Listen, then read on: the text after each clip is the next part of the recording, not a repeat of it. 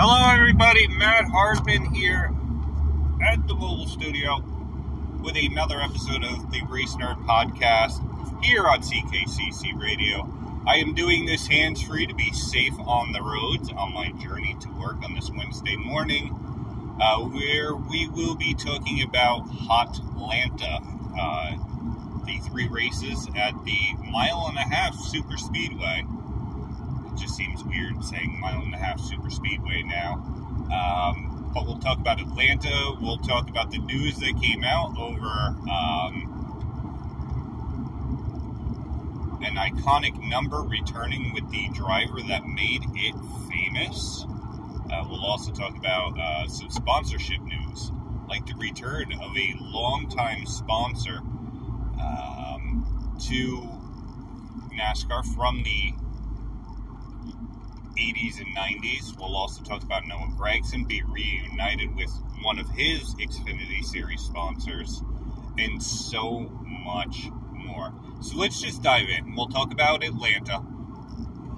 The Truck Series race would run the first half of a doubleheader on Saturday, as Trucks and the Xfinity Series both had their qualifying sessions rained out, so they were set by their points,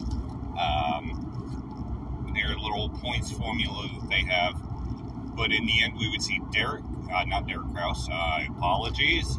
We would see Christian Eckes, who took over for Derek Kraus this season in the number 19 Napa Auto Care Chevrolet, pick up his first win of the season, and the first win from McAnally Racing, McAnally Hillerman Racing to be exact.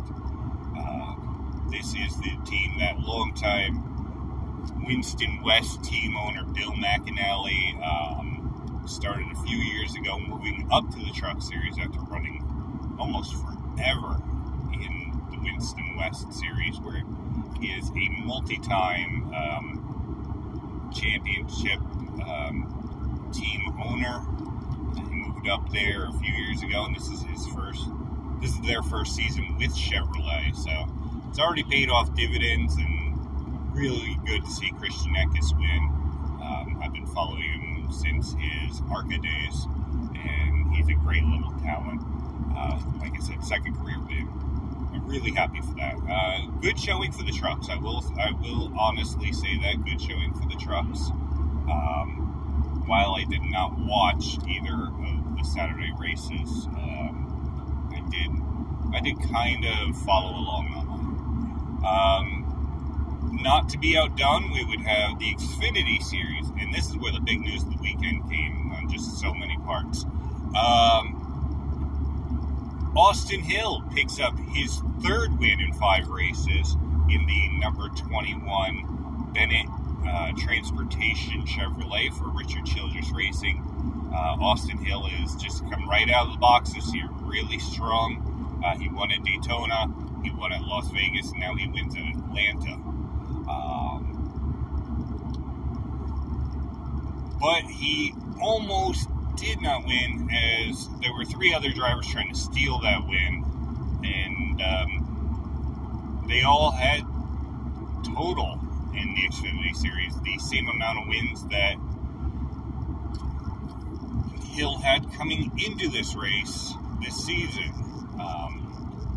As Parker Kligerman, who was searching for his first Xfinity Series win in the number 48 Big Machine Spiked Coolers Chevrolet for Scott Borchetta, and Big Machine Racing was looking to pull off the upset.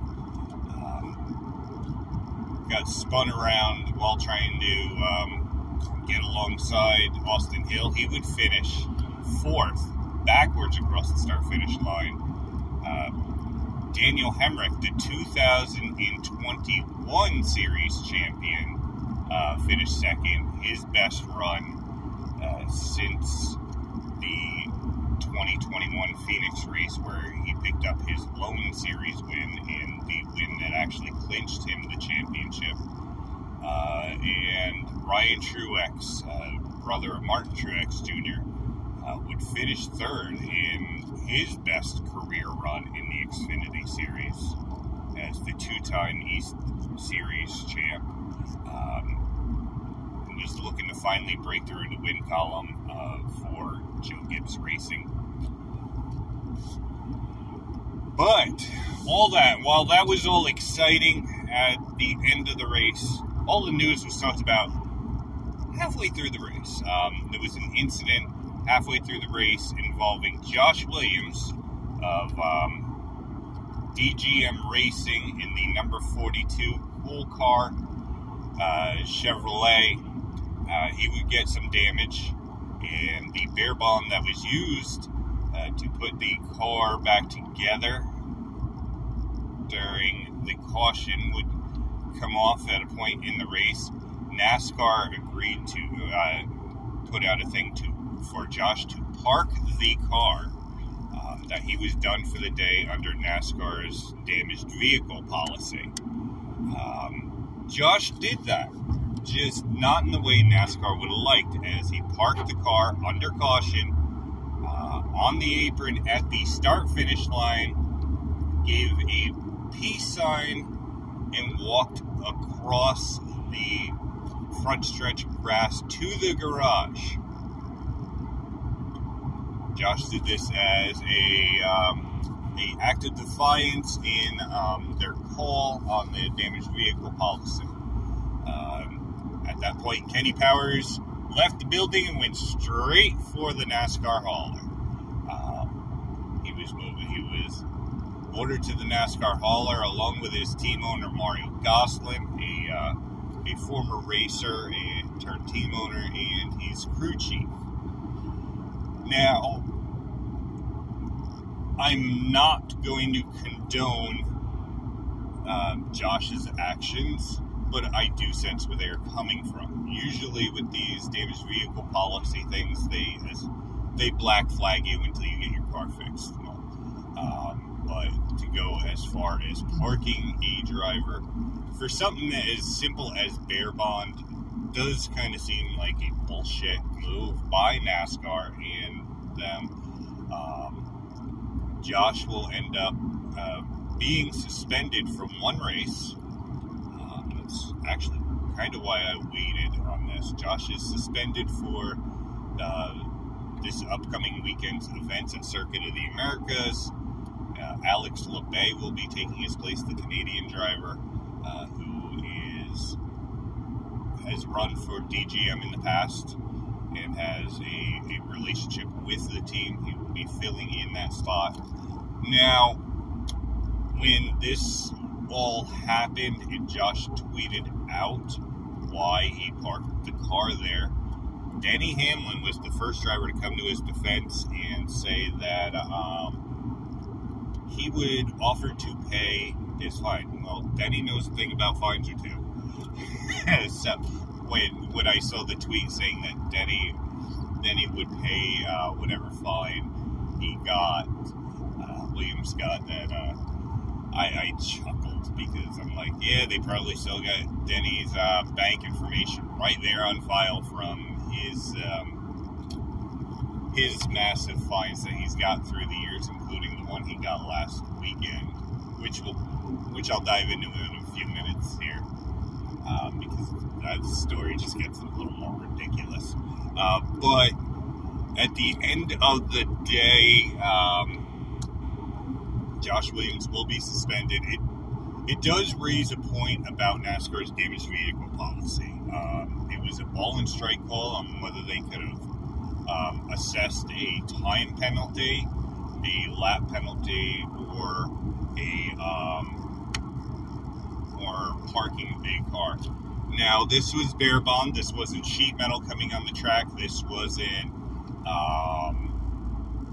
oil or anything else coming back on the track, any kind of fluid that would have taken a whole lot to clean up. This is bare bond, which is 200-mile-an-hour tape, or whatever they call it.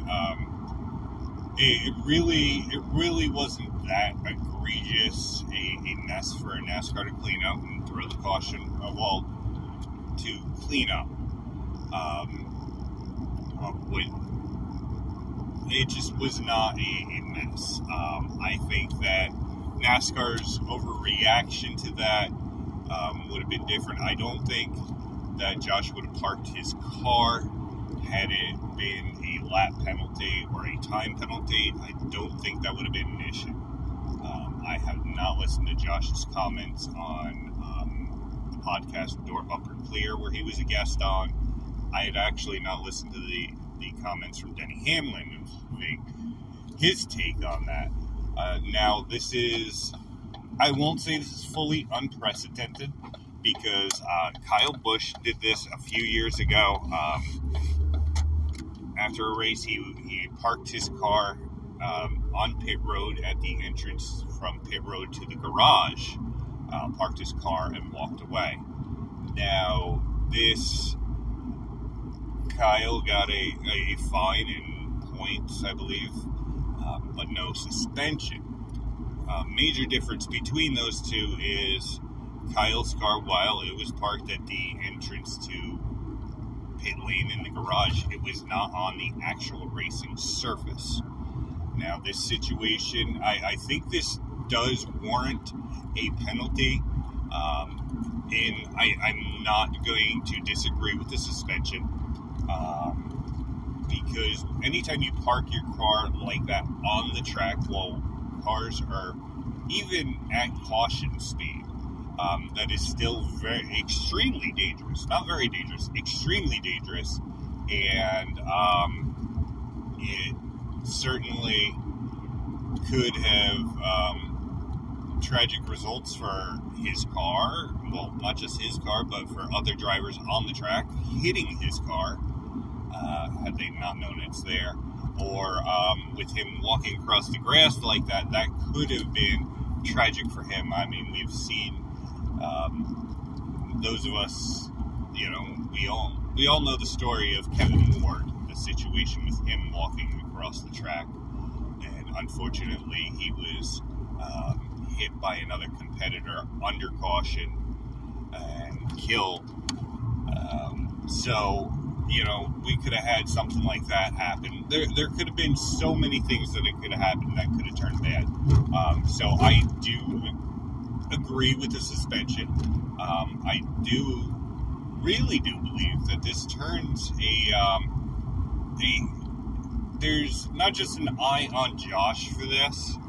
This certainly got Josh a lot of attention, his sponsor a lot of attention, and everything else. But I truly believe that this actually should put cast a shadow on NASCAR's damaged vehicle policy, the DVP policy, because not only is it open-ended on what the penalties can be, and they take it on a case-by-case basis, what it is and all. But I think that not only have we seen favoritism with some of this, like a larger team would have just got a lap penalty or a time penalty. And DGM Racing, Josh's team, is one of the smaller teams in the garage. So I think that was kind of the death knell for the 92 car in that race. We'll see how it plays out the rest of the season. But at the same time, I think that this, we're talking bear bond. Bear bond really is not even in the same category in my eyes as dropping fluid on the track, whether it be coolant or oil or any of that, creating an even bigger mess under caution to clean up. So I don't understand where they were going with that. Why such a penalty? And not only that, I also think that we shouldn't have a damaged vehicle policy. I think that what should happen is, if you're caught leaking parts on the track or whatever, you take the car back to the garage, you work on it until it's done. I think that unnecessarily,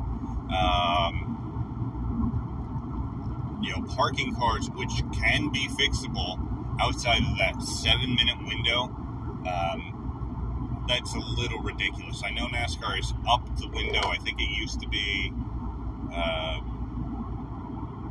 actually, I think on the Cup side, I think they moved it up to 10 minutes. But overall, that short period of time, you can't fix something like that to get it on track.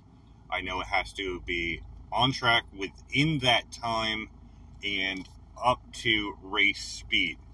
Now, like I said, this was a bare bond issue. I'm not really 100% sure on why they did that, but like I said, it's kind of ridiculous that we're even talking about this. But Josh's actions brought it up. Now, there's certain things that I've never agreed with. The damaged vehicle policy, their new qualifying procedure, which we saw in the Xfinity and Truck Series races, but it's NASCAR's world. We just live in it, and we just got to accept it. Now, Josh is very accepting of the penalty. He said he would not have done anything different, now knowing that he's got this one race suspension. There's even t-shirts online now that Josh and his marketing team and the race team have put out featuring Josh walking across the lawn and the damaged car.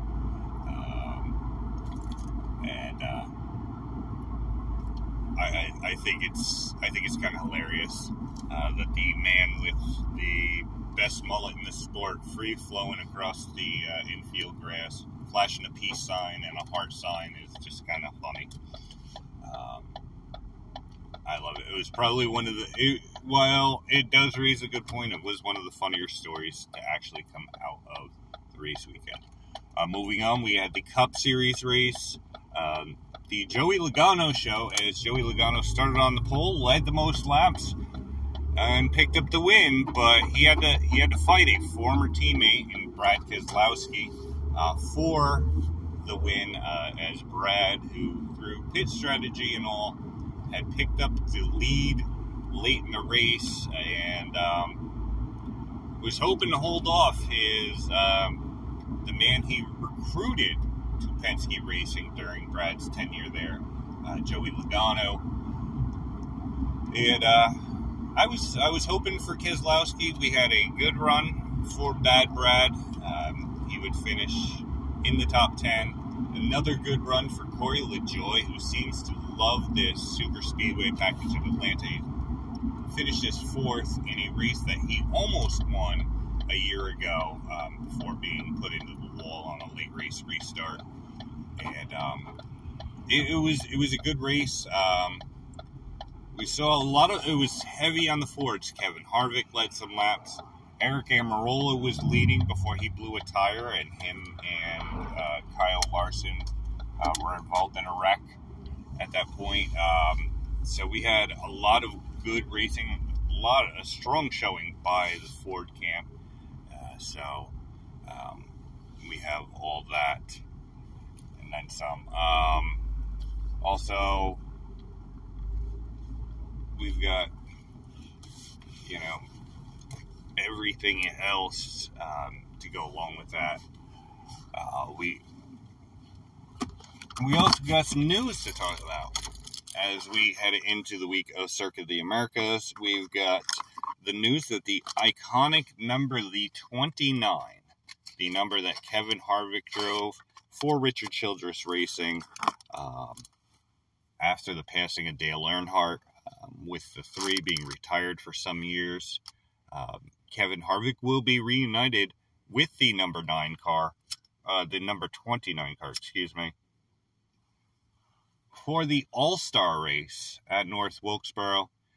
He will not only be running the 29 car, but he will be running the same paint scheme design, minus Goodwrench being replaced by, obviously, a GM product being replaced by Busch Light, Kevin's primary sponsor in 2023. will be on the car, and they will be running the same design that Kevin won his first of 60 races with at North Wilkes-Barre. Kevin's first win coming at Atlanta, where he beat Earnhardt's longtime frenemy and rival Jeff Gordon by mere feet in a race that was very reminiscent of the year prior's spring Atlanta race, where Earnhardt beat Bobby Labonte by mere feet.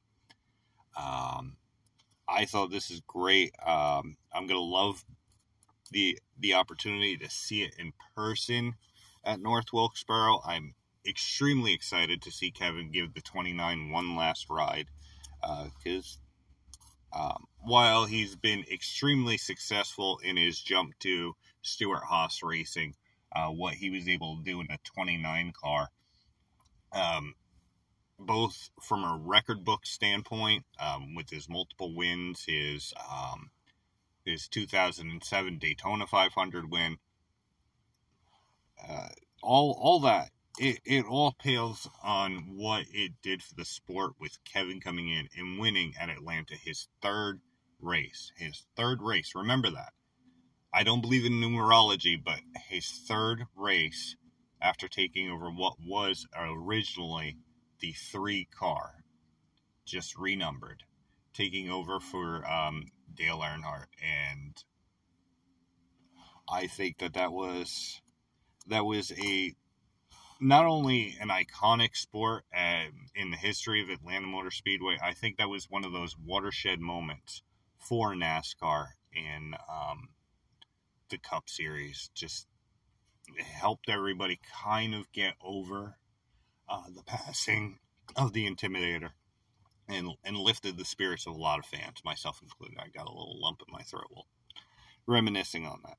So I'll be excited on that. I figured that they would kind of say that at least the paint scheme, not quite the number, but say the paint scheme for the Darlington Throwback Race, which they are still holding in May, just a few weeks before the All-Star race. But I was extremely excited for that. Now, another thing I'm excited for is Daniel Suarez will be driving the Big Q with Quaker State, returning for a 4-race deal. Quaker State, which had been in the sport, we've seen them as a co-sponsor on the Menards Fords of Ryan Blaney and Austin Cindric in recent years, and for a few races here or there with their partnership with the Hendrick dealerships, being featured on Mark Martin and Casey Kane's cars back about 10, 11 years ago, but they have not been a full primary sponsor for quite a number of years, going back to King Racing, the NHRA Hall of Famer Kenny Bernstein's race team, which had won races with Brett Bodine and Ricky Rudd. They were very big at that point, and it's good to see the Q back. I know that they are, I believe they're now all owned by the Shell Group, but it's really good to see Quaker State back. I've always loved that green car, and my first piece of actual racing memorabilia was not a collectible like a die-cast or whatever. It was a Quaker State racing hat from like 1989, 1990. I still have pictures of it at my first job when I was 13 wearing that hat. So my love for seeing Quaker State on a car is undeniable, and I can't wait for it. Another sponsor returning, Noah Gregson, will be reunited with Black Rifle Coffee, as Black Rifle will pick up 4 races with him as well. Black Rifle was one of the co-sponsors on his Bass Pro Shop Chevrolet for Junior Motorsports the last couple of years, as Black Rifle is sold at both Cabela's, which Bass Pro Shops now owns, and Bass Pro Shops itself. I'm actually currently wearing a Black Rifle hoodie, which I picked up at a Cabela, so I do know that for a fact, but Black Rifle will be returning for 4 races with Noah, and this isn't their first go-around for the team that is now known as Legacy Motor Club, as they were a part-time sponsor last year, part-time primary sponsor for Ty Dillon in the same number 42 car. Dillon, who also has a connection with Bass Pro Shops going back to his grandfather, Richard Childress. So it's just nice to see that Black Rifle is staying around the sport. Obviously, there's been other coffee companies.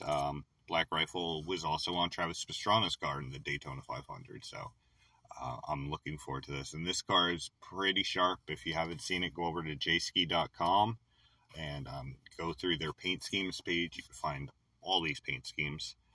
Big shout out to Jski and the crew over there, because they've been really keeping up on the paint schemes and whatnot. This is where I first saw this before I even saw it come across Instagram or Facebook or whatever. I really dig this car. The black and the orange and the yellow. It's really cool.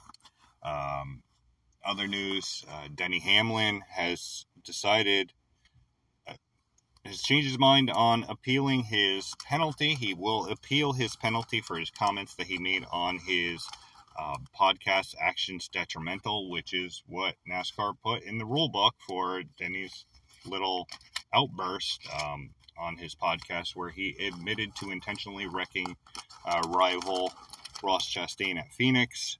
NASCAR originally just viewed it as a racing incident, no harm, no foul, until Denny had opened his mouth. Initially, he said he wasn't going to dispute the penalty, but he has decided that he will dispute it and hope to get it lessened. I think there was a point there that Denny was trying to make with this, and that is that while the fine is harsh, he's kind of testing the limits of free speech when it comes to that.